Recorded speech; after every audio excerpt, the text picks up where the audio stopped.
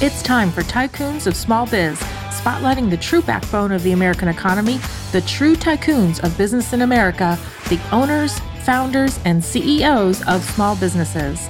The show's hosts, Austin Peterson and Landon Mance, are registered representatives of Lincoln Financial Advisors Corporation, a broker-dealer member SIPC, and registered investment advisor. The views expressed by your hosts, Austin and Landon, are not necessarily the views of Lincoln Financial Advisors.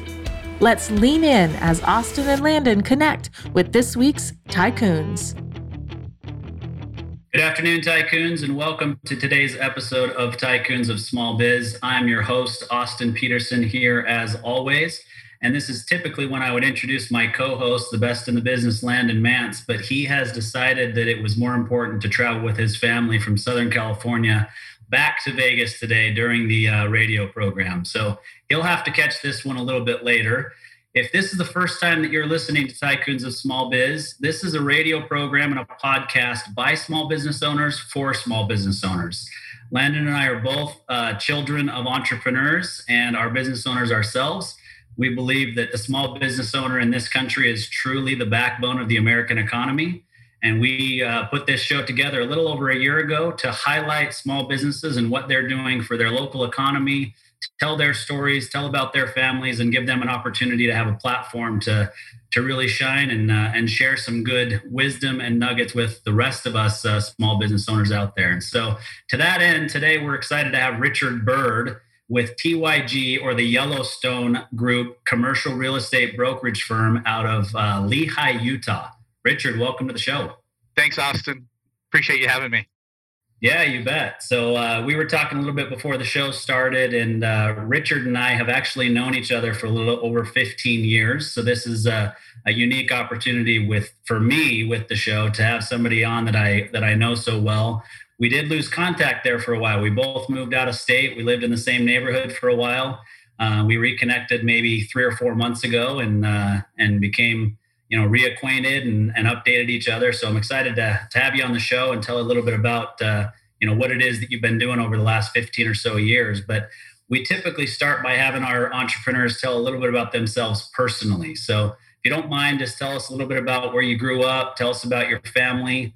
I know some of the background, of course, but our listeners don't. So the floor is yours. Thanks. I appreciate it. And it was great to reconnect with you. I mean, it says something about it when you don't see somebody or talk to somebody for a while and you reconnect and you just keep it right off from where it was before. And that was awesome. And it's great to be here with you and your audience today. So yeah, I grew up in Idaho Falls, Idaho. We kind of bounced back and forth between a couple different states. We lived in Idaho and Washington State. We lived in Utah, but I ultimately graduated from a high school in Idaho Falls, Idaho, and then went to college in Provo, Utah, BYU, and did a church mission in Port-au-Prince, Haiti. Came back, graduated, and then right as soon as I graduated from college, I got into commercial real estate through a friend of mine recommended that I speak to a guy named Adam Christofferson, who was a very instrumental really in my entire career, throughout my entire career, and he remains to this day a very good friend.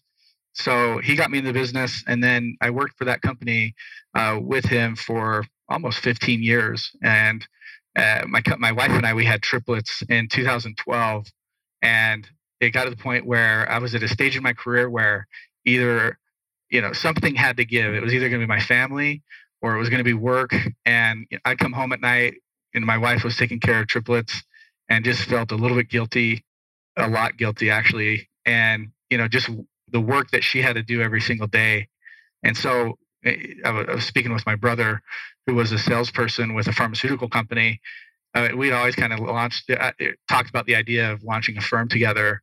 And so finally, he was in a position where he could step aside. I was in a position where I could break away, and we launched our firm, TYG Commercial Real Estate. And really the result of that was just the opportunity, or the impetus for that was the opportunity to work with family and to be able to spend more time to be there with my wife and kids. And it's been a great journey. We're now 4 years into it. We initially started our office in Idaho Falls, Idaho. I left my last firm. I was in Denver, Colorado, and then went back to Idaho Falls, Idaho, where I grew up. But I've worked in offices in Las Vegas, Nevada. We ran offices in Salt Lake City, Boise, Idaho, and then worked as the national director for a publicly traded commercial real estate firm as their, basically, you could technically call it kind of like their CEO of their self-storage division.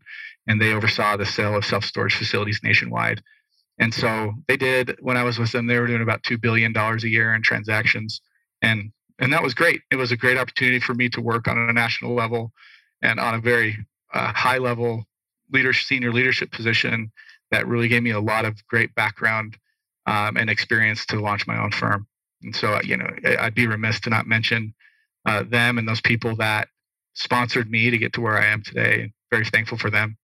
Yeah, it's a pretty common story to hear, from entrepreneurs that kind of worked for another organization and then decided to go on their own. And obviously, when you pair that with a brother that wants to get into business with you and, have an opportunity to work as family, that can be a good thing and that can be a bad thing. Obviously, It sounds like you guys have had a good relationship over the years and you felt like it would be a good thing. But, right. Let's fast forward 4 years. What's it been like? How has your relationship changed between you and your brother now that you're business partners in addition to being brothers? Yeah, the crazy thing about, he's older than I am. He's 5 years older than I am and had a completely different background.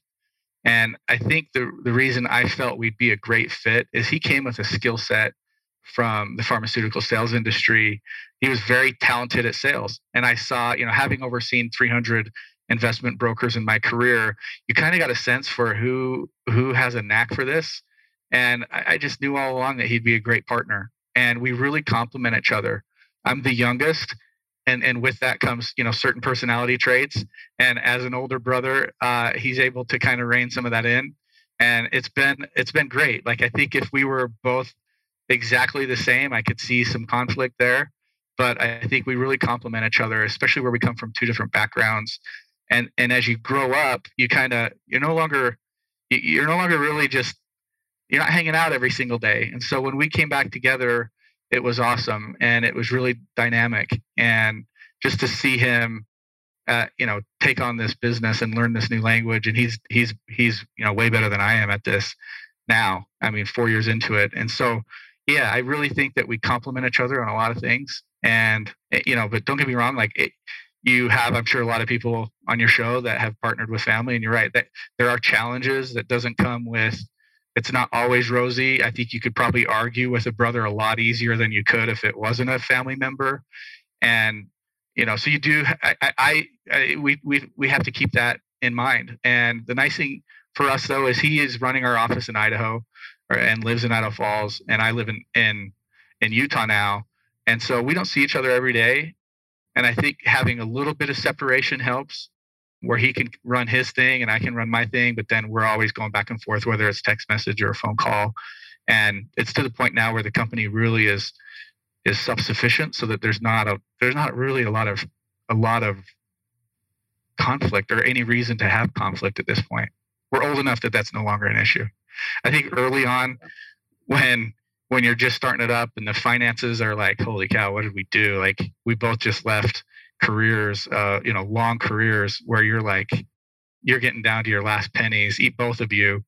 And that stress that comes with that is, you just can't describe it to anybody unless you've felt that stress of what it's like to put in your life savings and step aside from a career to launch a business. That's very stressful. But then to couple that with a family member and knowing that his wife and kids, who are, my family as well, so you're carrying that burden. And I know he was carrying that burden about my wife and kids. It just adds and multiplies this stress effect.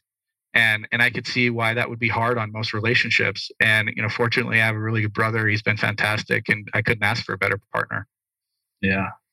No, I think it's so a couple of things that stick out to me in that.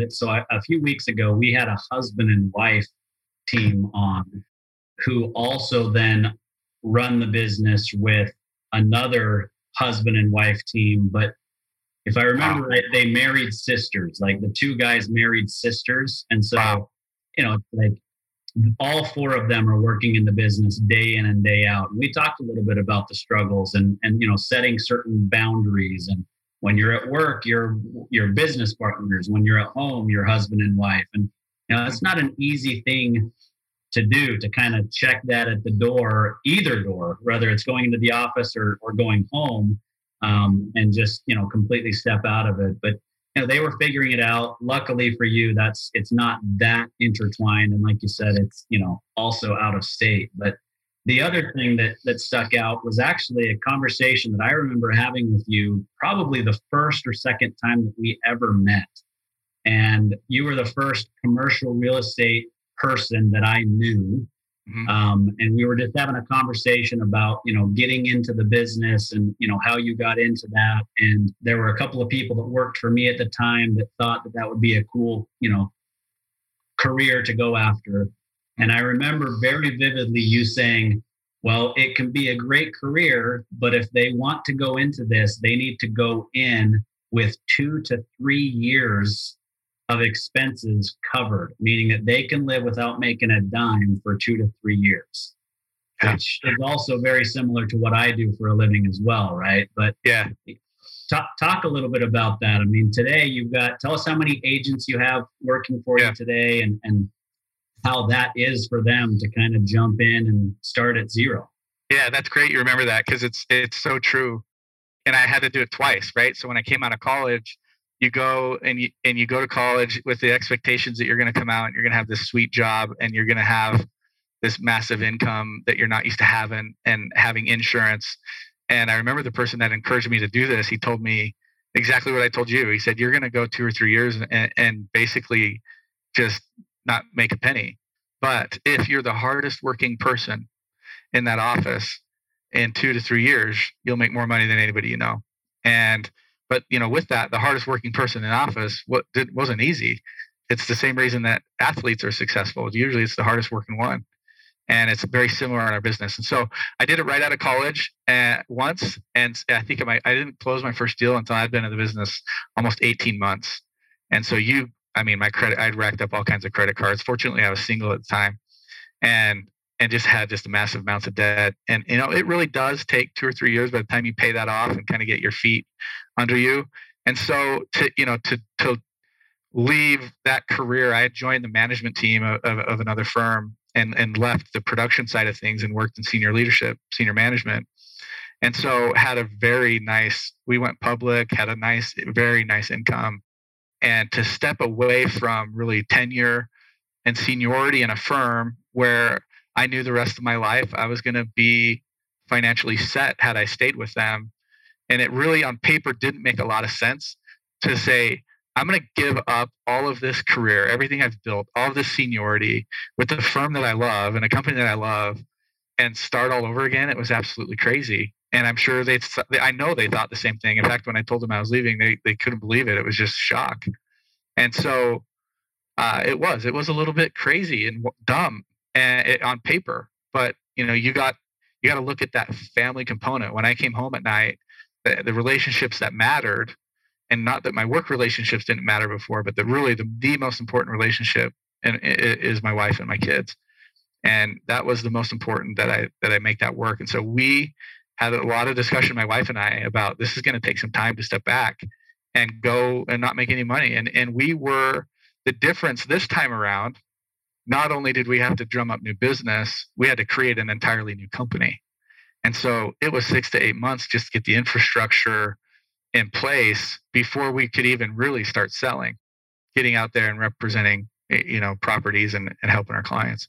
And so which you'd think, man, this guy's been in the business 15 years. He's overseen 300 agents and managed and hired and trained. You'd think that he'd come out and in 6 months could get to a deal. And, even somebody with that kind of experience and tenure and clients, we were still another 18 months before we really got some traction, because we had to set up the company and get rolling again. And so, yeah, that is the hardest part. Like your business, the hardest part for most people is understanding that, yeah, you are sacrificing everything. I mean, I had a partner who, when he got into the business, he put a second mortgage on his house and lived on it. And, he took on the debt to go do this, and he's still in the business, and is very successful here in Utah. And he's no longer doing commercial real estate, but he's still in the industry, and he's one of the most well-known guys around. It's just awesome. And I look at somebody like that was willing to take that kind of jump, that kind of sacrifice of believing in himself enough to go take out a second mortgage on his house. And I don't recommend that for everyone, Like some people, it's not.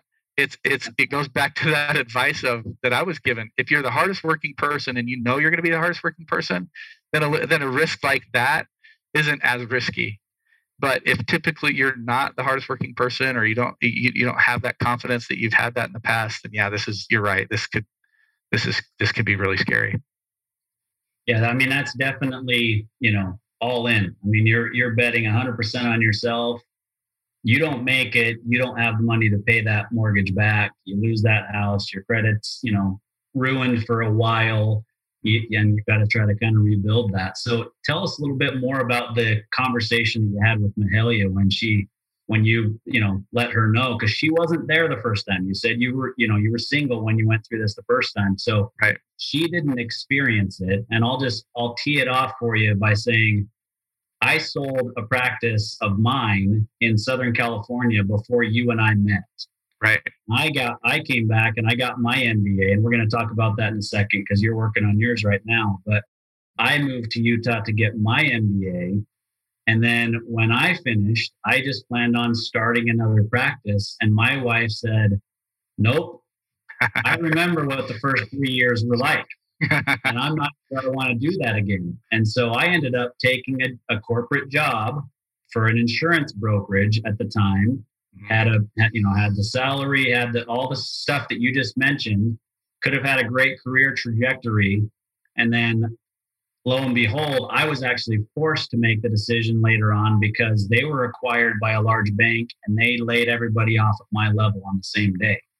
Well, that was enough to prompt me to say, okay, now I've got an opportunity to go and do this and some financial wherewithal to make my wife feel a little bit more comfortable than we did before. Plus the kids were a little older, all that sort of thing. So tell us what that conversation was like with Mahalia, because it doesn't sound like she at least shut it down the way that my wife, Robin, did.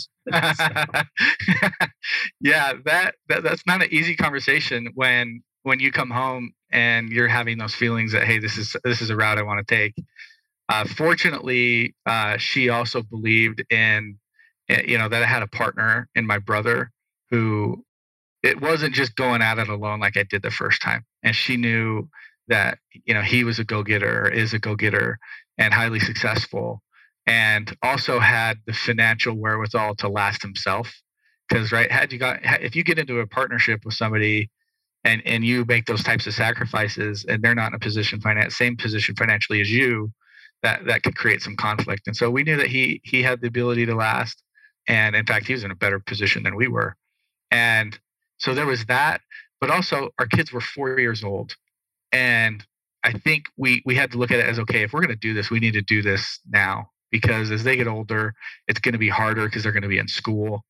They're going to have friends that they're not going to want to leave. And so there was a very small window where this worked for our family. We don't have any other kids outside of the triplets. And so she was, of course, and then on top of that, moving from Denver, Colorado, which is one of the most amazing cities in the United States, where we'd lived twice. It's where we lived when we first got married before we moved to Highland. We loved Denver. And I would say it was probably the idea of leaving Denver to go to Idaho Falls, where my family was probably more intimidating to her than anything, right? So she had me all to herself. We were able to build a relationship without having family around, taking away from that chance we had to build our relationship together. And so I think more than anything, the concern was, wait, we're going to live a mile from your mom. We're going to live 2 blocks from your brother.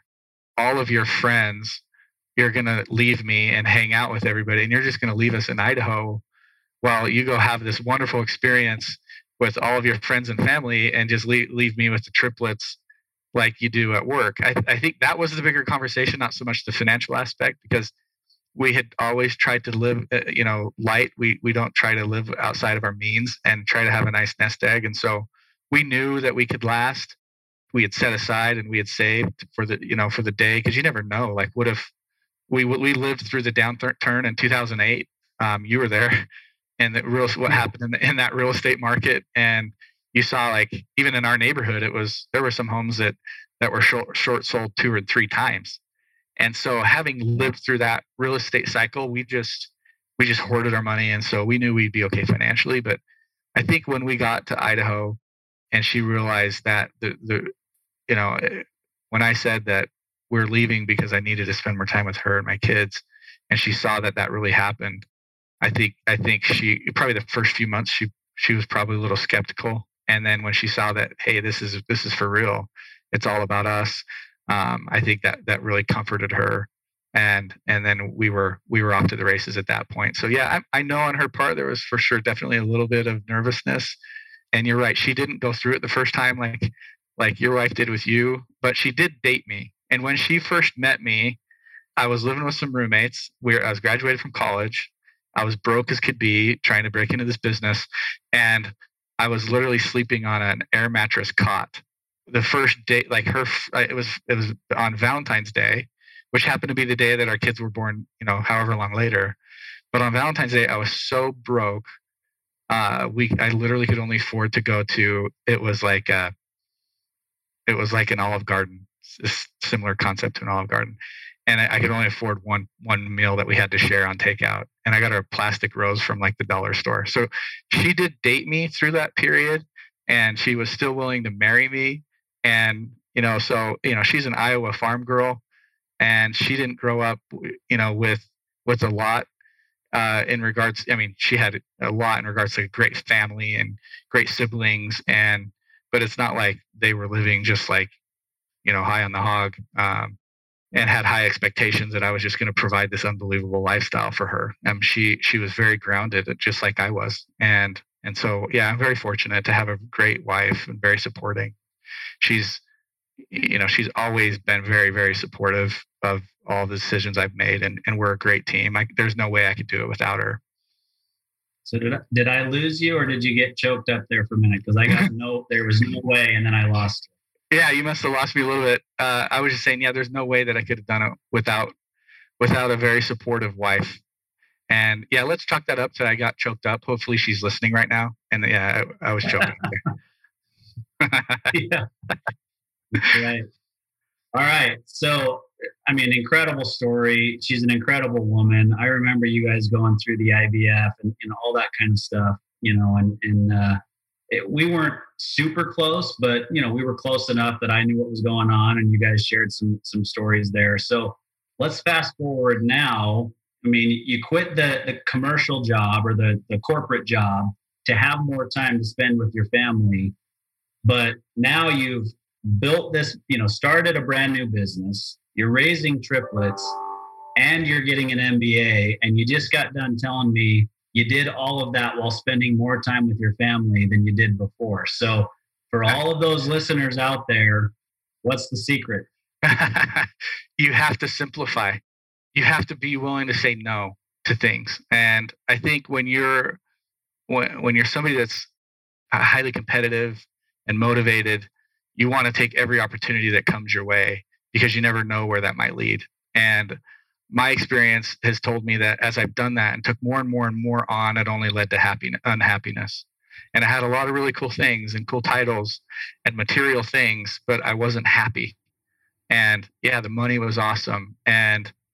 But that was bizarre to me. I climbed this corporate ladder. I got higher than I ever thought I would at a pretty young age. I was standing on the top of the mountain, asking myself, what next? Is this worth it? I really had to reevaluate my priorities, really my assumptions and my preconceptions about what life is all about and what I wanted to become. And I'm fortunate to have uncovered that in my 30s and not later in my life. And I really consider myself very lucky and blessed that happened early, and so that we could make those changes and those moves to be able to, like you're saying, to do that, to be able to coach my kids' soccer team. I would have never been able to do that before, or be able to go get my MBA, like you're saying, and raise triplets, which was unbelievably difficult. I'm sure you remember the neighborhood was amazing. Our neighborhood was also very, very supportive and very helpful as we went through that. But, we were changing. Typically it was about 12 diapers a day per baby. We're changing 36 diapers a day. And I was commuting back and forth to Las Vegas and running an office in Salt Lake. And I would stay in Vegas 2 or 3 days a week. And it was just, I was running on empty all the time. And so was my wife. And so we were forced to learn how to say no to things, just because there was no more to give. There was no more gas to give to anything else. And so, fortunately, I guess you could say, people might look at, wow, triplets, that would be impossible while you're doing everything you're doing. What that did is it forced us to learn how to prioritize what's important. I've gotten very good at saying no to a lot of things and simplifying a lot of things. My dad he simplifies everything. Life is actually pretty simple. And I think we make it pretty complicated, more complicated than it needs to be. And if you keep those priorities in mind, which is your family and your kids, and providing for them, and you focus on the relationships that matter versus the relationships that don't matter. And when I say that, I'm not saying that you can't have friends. I definitely have a lot of friends, but they are given a different type of priority and effort than my family gets. And so how I've been able to do that, you got to be really good with your time management, and you have to have people that are supportive and that are going to be there for you. I'm fortunate, as I go through my MBA, that in my first year, I had an unbelievable team. They were all very successful business people as well. And we supported each other and understood that, hey, there's going to be weeks where I can't help out. And there's going to be weeks where, I'm going to have to step up and help when somebody's down. And so I've been blessed with a great partner and my brother who's been able to step up and be supportive of me, and surrounding myself with people that are supportive of those types of decisions, and having those conversations with them before you make those kind of big decisions that are going to affect them. Because those decisions, of going off to get my MBA, that affected my partner, it affected my team, it affected my wife. And so those were long conversations that we had to have about, are we all going to be into this to get together? And fortunately they were. In regards to the triplets, once again, having supportive friends. I have some really, really good supportive, just friends and family and parents and siblings, but also other people that outside of family, like my, very good friend, Donna Janet Miller. My wife's mom passed away not long before the triplets were born. And I know that was hard for my wife to not have a mom there. And we had kind of surrogate grandparents that stepped in, that to this day, my kids call them Nana and Granddad. And they've been very supportive of us. And so I think being open and vulnerable and being willing to say I need help and that I'm trying to do something that's important to me and asking for help, people have stepped up and they've been there for us. And I think it's important to recognize them and thank them for everything that they've done to allow me to be able to do all this stuff that to really are to accomplish my dreams. But in regards to, you asked the question, how big is our company now? So because of that, that support's there. I have an excellent partner. And then there's 8 of us in the company now. We are growing. We have 2 offices, one in Idaho, one in Utah. We also have an agent that's based in Montana, but he technically works out of our Idaho office. And then we do business also in Colorado and Wyoming as well. And we hired a loan originator actually out of Phoenix, Steve Lowell. His son, Wyatt Lowell, was a all-state basketball player down there. It's been fun to get to know him. And he now plays up here at one of the universities here in Utah. I have agents that have worked for me that are there in Phoenix as well. And we have clients that own in that Phoenix market as well. So like Good to Go gas stations, they're a very good client of ours. And we appreciate, working with them and are familiar with that market and working all the Southwest. The thing about commercial real estate is a lot, especially when you're an investment, you tend to work a lot of states. And, right now we're not licensed in Arizona, but we do have a lot of clients that do deals there. And so we'll co-op a deal or we'll send a deal to an agent in that market to help us out. And in fact, there's a guy that just moved there. You talk about great sponsors in your life. His name's Bob Osbrink.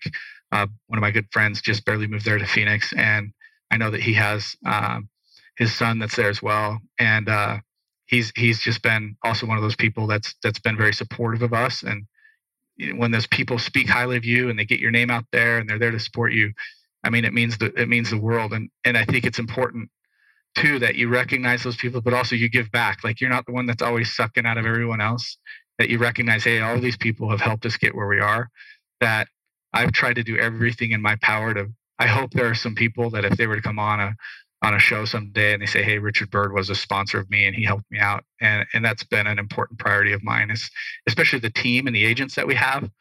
that work for us. It's a big part of our firm, is making sure that if we take care of our agents, they're going to take care of our clients. And if our clients are happy, they're going to continually come back to us. And so we've really, hopefully the theme, I guess all of this, as I speak through it, the theme of really our approach and my personal approach is that relationships matter. You have to, sponsor other people and be there to help other people, because that's how you're successful in life.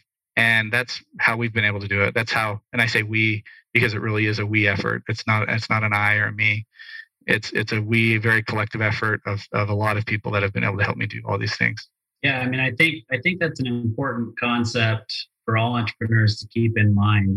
I think that if you listen to the media, entrepreneurs or business owners sometimes get a bad rap, and it's, that they're just money hungry and they're, making millions of dollars off of the backs of the working man or woman, So, but there are times when we need to realize that we do need to be more humble. We do need to recognize that the rest of the team is what's allowing us to achieve those types of things in our lives. We don't do it ourselves. None of us do. I think one of the greatest examples that any of us have in this country that are at least, your and I's age and older is Ronald Reagan, as a leader, understood the importance of surrounding himself with really, really smart people, way smarter than him in certain areas, and being humble enough to accept their feedback and their help. Yeah. I love that. Yeah, I agree. And I think also that every person has something to give, and recognizing whether or not it's the custodian or, or the office manager, that, a lot of times I see people that just disrespect other people, or your waitress or your waiter. Every single person has something to give. And I agree with you. And if you let them give that and share that what they have to give, they're going to shine a lot more. They're going to be happier, and focusing on people's strengths and talents. So, but yeah, I love what you said about Ronald Reagan. I totally agree with you that you surround yourself with great people, but then on top of that, I think you got to recognize that every single person in the room has something to give, and that's benefited me along the way. Yeah, absolutely. I don't remember who said it to me within the last few months, but somebody essentially shared with me the message that one of their parents had shared with them. And that was that nobody's better than you. And these are different words, but nobody's better than you and you're better than nobody else, right? Mm-hmm. Like the reality is we're all humans. We're all here trying to do the best that we can. And you have skills and talents that I don't have, and I have skills and talents that you don't have. And that's the way that the whole world is. Yeah. Right? And we need to recognize the skills and talents and values in everybody around us, mm-hmm. and make everybody better each day. Yeah, I love that. When you're saying that, I think about my time in Haiti, and Haiti is the poorest country in the Western Hemisphere. I lived there for 2 years. I walked those streets. I spent time in their homes and got to know them on a personal level. The poorest people on this side of the world had so much to give and so much to teach. And really, I think a lot of the reason I am the way that I am and value relationships is because I learned it when I was down there. When you walked into a neighborhood, or you walked into a community, and let's say there's a whole bunch of houses that are overlooking, maybe a small open area, and there might be, 20 or 30 people that live, in houses that look out into this. If you walked into that neighborhood and you didn't say hi to everyone, that was offensive. And it took me a while to learn that. It took me getting chewed out from a couple of people saying, you didn't say hi to me. You didn't acknowledge me. And that's one thing I really appreciate about what they taught me when I was there. That is, it's important to acknowledge every single person in the room. When you walk into some, and whether it's, you could use this in a lot of ways. Do you acknowledge every single person at the table, every single person that helped you get to where you're at? And I learned that when I was down there. It's something I've always tried to do and apply. When I walk into a room, I do my best to maybe not say hi to everybody, but at least give a wave or a nod and acknowledge that, hey, I recognize and I know that you're here. And I've noticed that in my life, that people appreciate that. And it's something very small that I learned when I was down there. That's a kind of a cultural thing. But these are people that have nothing to give. And the only thing they have to give is the way that they treat people. They don't have a lot, but what they do have, they keep it clean. They keep it, let's say they have a shirt, they're going to keep it nice. They're going to keep it pressed and ironed. If they have a pair of shoes, they're going to fix them and keep them, because the very few things that they have, they value, and the way that they value them is they take care of them. And I think it's the same thing with relationships that we have. And if we value something, we're going to take care of it. And the crazy thing to me, I remember when my mom and my sister came down to Haiti, they remarked that, wow, the country's so poor, but when we show up to church on Sunday, you see these people in completely white shirts, totally pressed, totally well kept people. They were surprised. Like, you would think, oh, they wouldn't take care of those things, right? And so that's just something that I've learned. I learned it at a young age. It's important to recognize that we spend a lot of money here in the United States. We don't value things at the same level other places in the world do. And I've tried to do my best to not live in a way that would go against everything that I learned down there. I learned so much from those people, and I've been able to keep a lot of great relationships, and I've been able to go back. It's so sad to see what's going on down there right now. But one thing that it is nice as a small business owner is I'm now in a position where I can direct aid or direct projects or be involved and step aside and be able to give back, especially somewhere like Haiti that has so much need. Yeah, I'm with you 100%. It's similar to the way that it was for me, except I served a mission as well in Belgium and France. So, you spoke Haitian Creole, you can get by in French, I'm sure.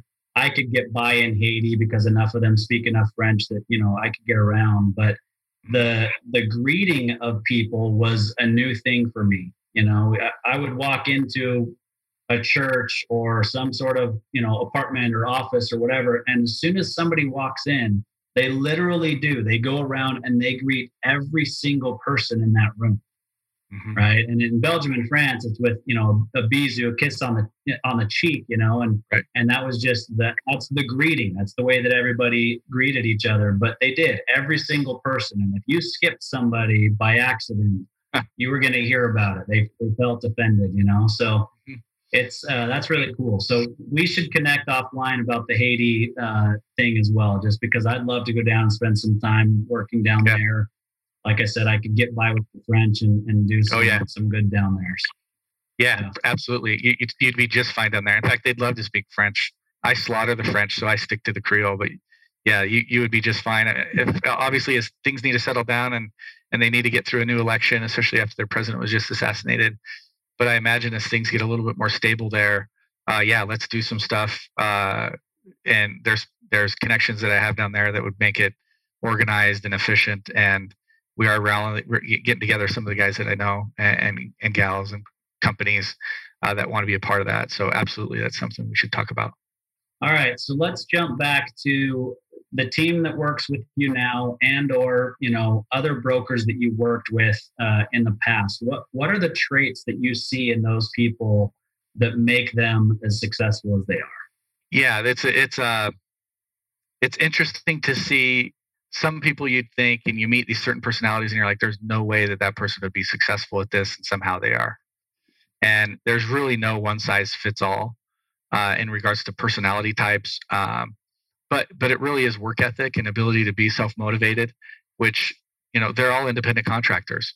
I have to trust my team, and they have to know that I trust them to the level that I trust them that they're going to want to provide for their families too. And so I give them a fairly decent leash.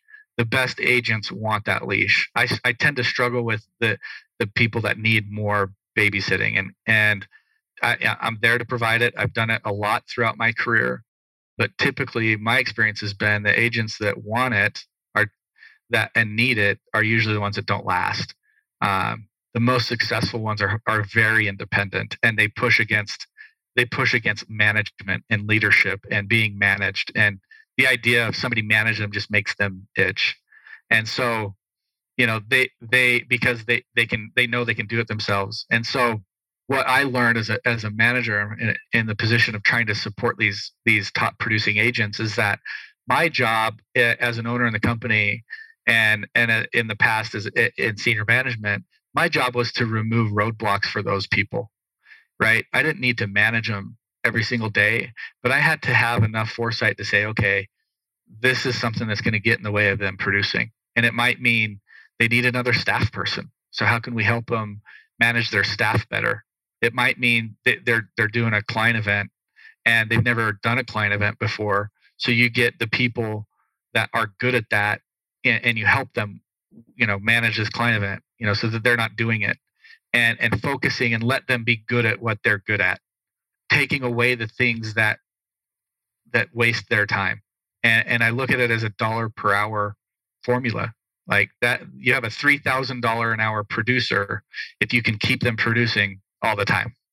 And if they're spending their time doing, the task of a $25 or $30 an hour task, and those are important tasks and those are important positions and people that fulfill those, but let the people that are good at those tasks do those tasks, and let those people that have the ability to go out and produce, let them produce and remove those roadblocks. And so that's typically the best people that I've worked with. That's how we've done it. They're usually very difficult to manage. And early on in my career, when I was new to management and I wanted this control, like I'm the manager, I got to be in control. When I managed that way, I was always frustrated, and I think my team was frustrated. They didn't like it. It was just it was just this conflict that existed.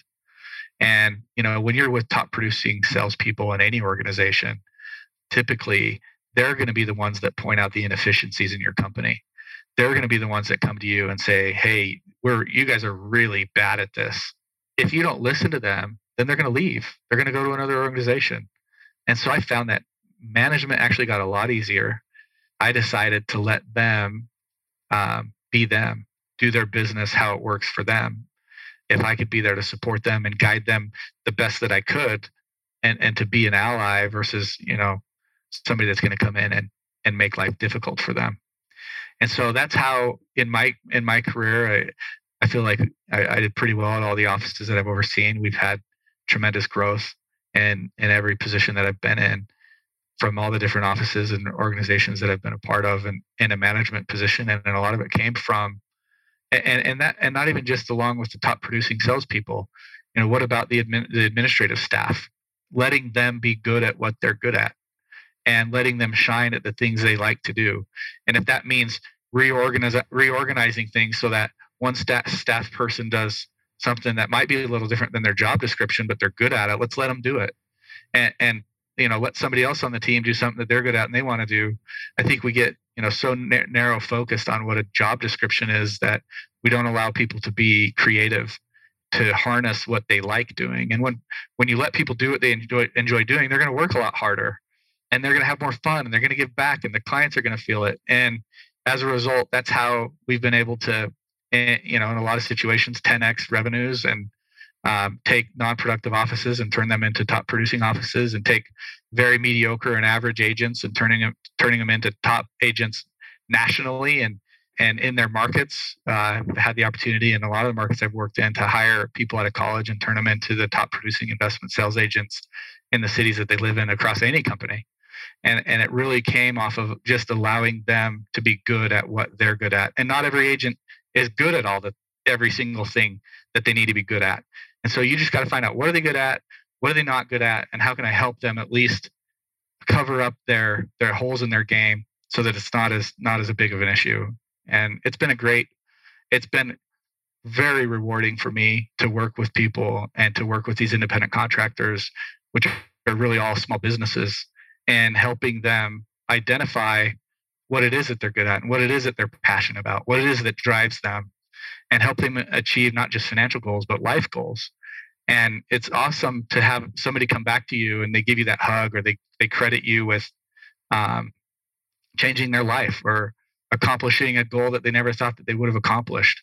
And when you get those hugs and you get those thank yous, it makes it all worth it, because as you know, management and senior leadership, it isn't always fun. You're getting pushed from all sides, and you're the one that's trying to keep it all together and keep things flowing smoothly. But those are the most rewarding moments when people get to a certain level. Not all of them do. Some people never take the time to turn back and thank those that pushed them along the way, but some of them do, and you never forget those moments when they do. Those are great moments. Yeah, I mean, I think if I were to sum up, what you just talked about specifically on their side, right? So, I mean, what you have to do as an owner or a manager is different than what they have to do to make themselves successful. They've got to not only be self-motivated, right? Because you shouldn't, as a business owner, you shouldn't have to motivate somebody that you're not paying a salary to. Like if they don't go out and do something, they're not going to make any money, right? So yeah, they've got to be self-motivated first of all, but then the second part of that I heard is that they've also got to be self-aware. They've got to know what they're good at and what they're not good at. And they do need to be willing to accept some direction or help from you in, hey, let us help you plan that client event. Let us help you provide a staff person that can do this or that for you, because I see you and I know that what you're best at is either out there hunting for deals or closing deals or both, right? Yeah. And sometimes it's the same person, sometimes it's two different people. Right. Yeah, you're exactly right. And not a lot of them are willing to accept that.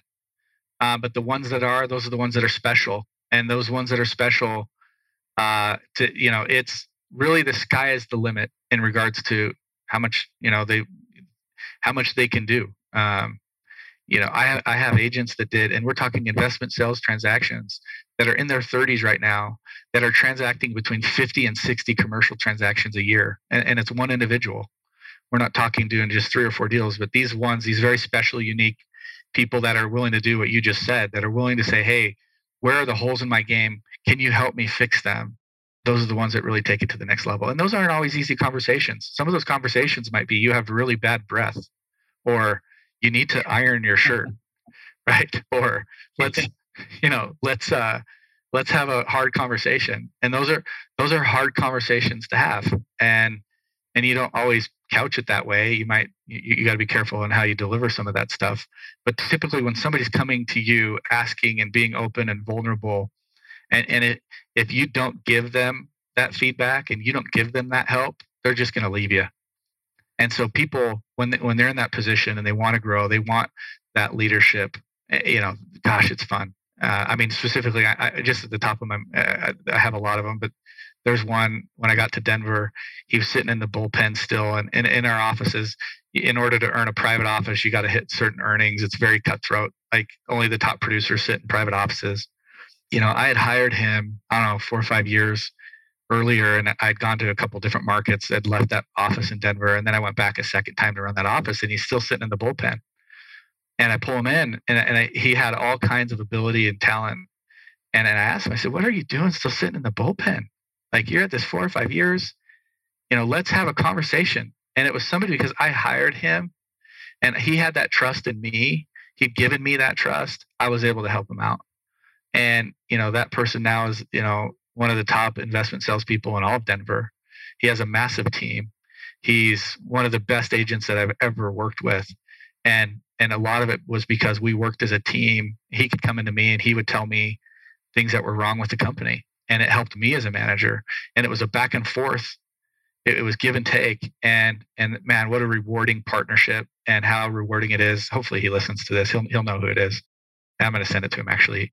And how rewarding it is to see somebody, and in our industry, when you're the top producing commercial investment sales guy in any market, you're a very, very successful business person. You're a leader. You're a leader in the city, and you have relationships that that matter. Yeah. So that was one specifically of somebody that just exactly like you're just saying, who listened and was open to that, and we were able to have challenging conversations. No, that's really cool. So we're running a little bit short on time, but I do want to get to a couple of real quick topics. One, because it comes up a lot with business owners that I work with, and that's how do you get into owning commercial real estate? We have the conversation with our business owners about the benefits of owning the building that you're operating your business in, and how that can be beneficial in a myriad of ways. Mm-hmm. So I think a lot of people think that it's just way out of the realm. It's not possible. So, let's talk about how you get into it. And then if we have a couple minutes left, I want you to just kind of hit real quick on the 1031 exchange and how concerning it is that this is potentially on the table with the new tax code. Yeah. That's I knew you were going to bring up the 1031 thing. That's great. That is definitely the hot topic right now. So yeah, we'll leave that for a minute. And then the first question, I missed the first part that you wanted me to go to. Just basics on how somebody gets into commercial real estate. If you're a small business owner, my opinion is that I think it's great, and you want to put your company, you got to do the analysis of whether you continue leasing or whether you, that's the first thing you got to look at. The nice thing about buying is there are tax benefits to that and depreciating the property. There's going to be, tax or interest write-offs. And so I think even though it might be a little more expensive to own the building, there's going to be more tax benefits to owning the building versus leasing the building. And so with your accountant, you run the analysis. Is it worth leasing or is it? That's the first step you got to do. You got to figure out what your budget is. But the SBA, the small business, there's great SBA loans. And typically it's as little as 10% down. Pretty much every major bank has an SBA officer who does SBA loans for buying commercial properties. Typically it's very low down, but you have to occupy about half the building. And then you can rent out the other part, or you can just occupy the whole thing and own it yourself. I like the idea, if you're first getting into it, get something, where you can have another tenant in there and, they're helping you pay the mortgage. And I think that's a great option. And getting into that SBA loan, it's not always easy to get into an SBA loan. The loans are typically harder they take longer. They're gonna dig into your company a lot more than a normal loan would. But I think that's the great way to go, because most new companies and most companies that are first trying to get into real estate, they need to hold on to their cash. And so hold on to your cash, keep that reserve and get into an SBA loan and buy a property. If you have a bunch of cash, or you can pay cash for a building, then do that. Or you can put 30 or 40% down, then just go get a normal conventional loan. And there, talk to 4 or 5 of the local banks, get in touch with a mortgage broker. Like we have one in-house, a lot of commercial real estate firms do, where they have, different loan programs available from different types of lending entities. And so making sure that you're working with professionals as well. Don't go it alone. It's the same thing. Like if you're a specialist in your business, it's like, I don't do certain plumbing things at my house, even though I probably could. I could look it up at YouTube. I just don't do it. It's the same thing with real estate. Don't go it alone. Go with an expert that knows what they're talking about. They're going to save you a lot of money. And, a lot of people feel like when they sell their property, I don't want to pay a real estate agent. Even when I sell my house, I list it with a real estate agent and I'm licensed, because I do commercial real estate. I have no idea what residential agents even do. And so you probably noticed that when we moved, I listed it with an agent. And so I think that's really important, is make sure you're working with experts, that you're working with good accountants, that you're working with a good financial planner, and that you get these advisors talking and even with each other, and a good attorney, and making sure that you're doing the right thing for you and your company and setting it up correctly. That's the first thing. That's, to me, the easiest thing. If you're a small business owner, just get into a property that you can get into yourself. And then after that, after a few years, that, even down the road, that building's going to appreciate, and maybe you rent out that space and you get a new loan on it, and you're making a return on investment. You go get into another building. Typically what I see is people start that way, and then they just continue to grow into other buildings. They pull out equity, or they do a cash out refinance. You don't have to pay taxes on a cash out refinance. So I think that's better than selling the building and paying taxes. And that leads us kind of into 1031 exchanges. What is proposed on the table, I hope it doesn't pass. It could be devastating to our industry. I'm not going to say I'm an expert on it, but what I can say, that 1031 exchanges has allowed commercial real estate owners to grow their wealth and defer the taxes on the sale of their buildings by purchasing other buildings. And what that does is that creates a tremendous amount of other types of income. Commissions are made by real estate agents. You have the title companies, you have the new management companies, you have new insurance deals that are run. And so it creates jobs and by having this 1031 exchange law in place, by taxing people and forcing them to pay taxes on sale, it's kind of like pulling the rug from under the system, a system that's been in place for a very long time. That could cause a lot of people a lot of financial distress. It affects, as you know, estate planning. It affects everything that I can imagine about what happens in our business. And what will end up happening, my guess is, if it does pass, is fewer properties will sell. And when fewer properties sell and there's a lot of money chasing fewer deals, look what's happened in the residential market. It's gotten extremely expensive to buy properties. And I think what that does, it's just going to raise prices even more. It's going to make it more and more expensive for all of us to get into real estate because there's going to be more money chasing fewer deals because people aren't going to want to sell because they're not going to want to pay those taxes. And so I don't think in the long run that it helps. I understand the concept and I understand why it's being proposed. And I think that additional tax revenue is absolutely needed and could be put to good use in a lot of places. But I think the long-term effects of it will actually be pretty devastating to the economy. Yeah, I agree. I mean, I think that, it's no secret, specifically after the pandemic, that our government and our economy, needs tax revenue. We've taken on a whole lot of debt, but you hit the nail on the head that even though we need the tax revenue, that doesn't necessarily mean that this is the right place to get it. Mm-hmm. Right? They're not adding up all of the other stuff that you mentioned, all of the transactions that are generated and the income taxes that are paid on those types of things and the corporate income taxes, the individual income taxes, all of that far outweighs the taxes that will be generated by this, because what'll happen is they just won't sell. The owners won't sell the properties because they don't want to pay the taxes. Yeah. And so then you don't generate the tax revenue anyway. You right. just gotta, from a business standpoint, in my opinion, there's a better way to generate tax revenue for the overall economy. Right. I totally agree. And you think about some of the states and cities that have, their own taxes on sale. That's revenue that's going to be lost to those states as well. Even if it's a 1031 exchange, when properties are sold, there's still sometimes a local tax that needs to be paid. That's revenue that's going to dry up. And on a lot of different levels, I think they're really missing the importance of having a high level of transaction velocity. And so I personally don't think that there's any way that this passes. I really don't. I don't know how. I think it's just way too disruptive to literally pulling the rug out from under a lot of people who've been doing 1031 exchanges for decades. And we have people with the basis on their property from sales that they did in the 1970s, and the tax. And granted, I know it's capped and it's there's certain amounts, but still at the end of the day, those people are just going to stop selling and they're not going to pay that tax. It would be there's just people that are totally averse to paying those types of taxes. Well, I tell you what, we could definitely talk about 1031 exchanges or real estate for probably another hour easily, but we are out of time.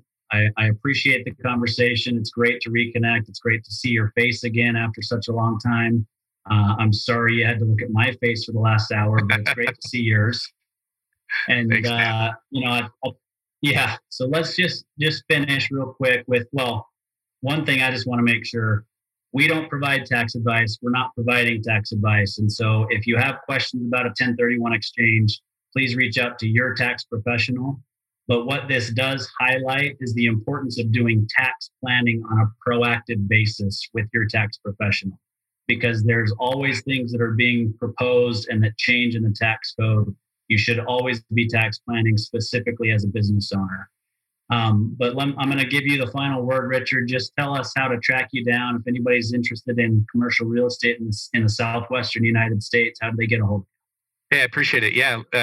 Feel free. Anybody call. We're happy to. If I can't work with you because of a licensing issue with the state, I'll put you in touch with somebody that I know. I know good brokers in pretty much every state in the country. You can reach us on our website at www.tygcre.com or send me an email at rbird, BIRD, @tygcre.com. Perfect. Well, thanks so much for being here, Richard. It's been awesome. Appreciate it, Austin. Great to see you again. I look forward to talking soon.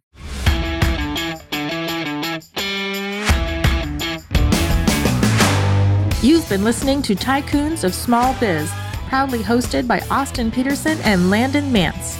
Austin and Landon are comprehensive financial planning professionals specializing in financial, estate, and succession planning for small business owners. Austin and Landon have offices in Scottsdale, Arizona, and Las Vegas, Nevada, and represent clients in 14 states throughout the country. Join Austin, Landon, and the featured Tycoons live every Tuesday at 1 p.m. right here on Business Radio X and your favorite podcast platform.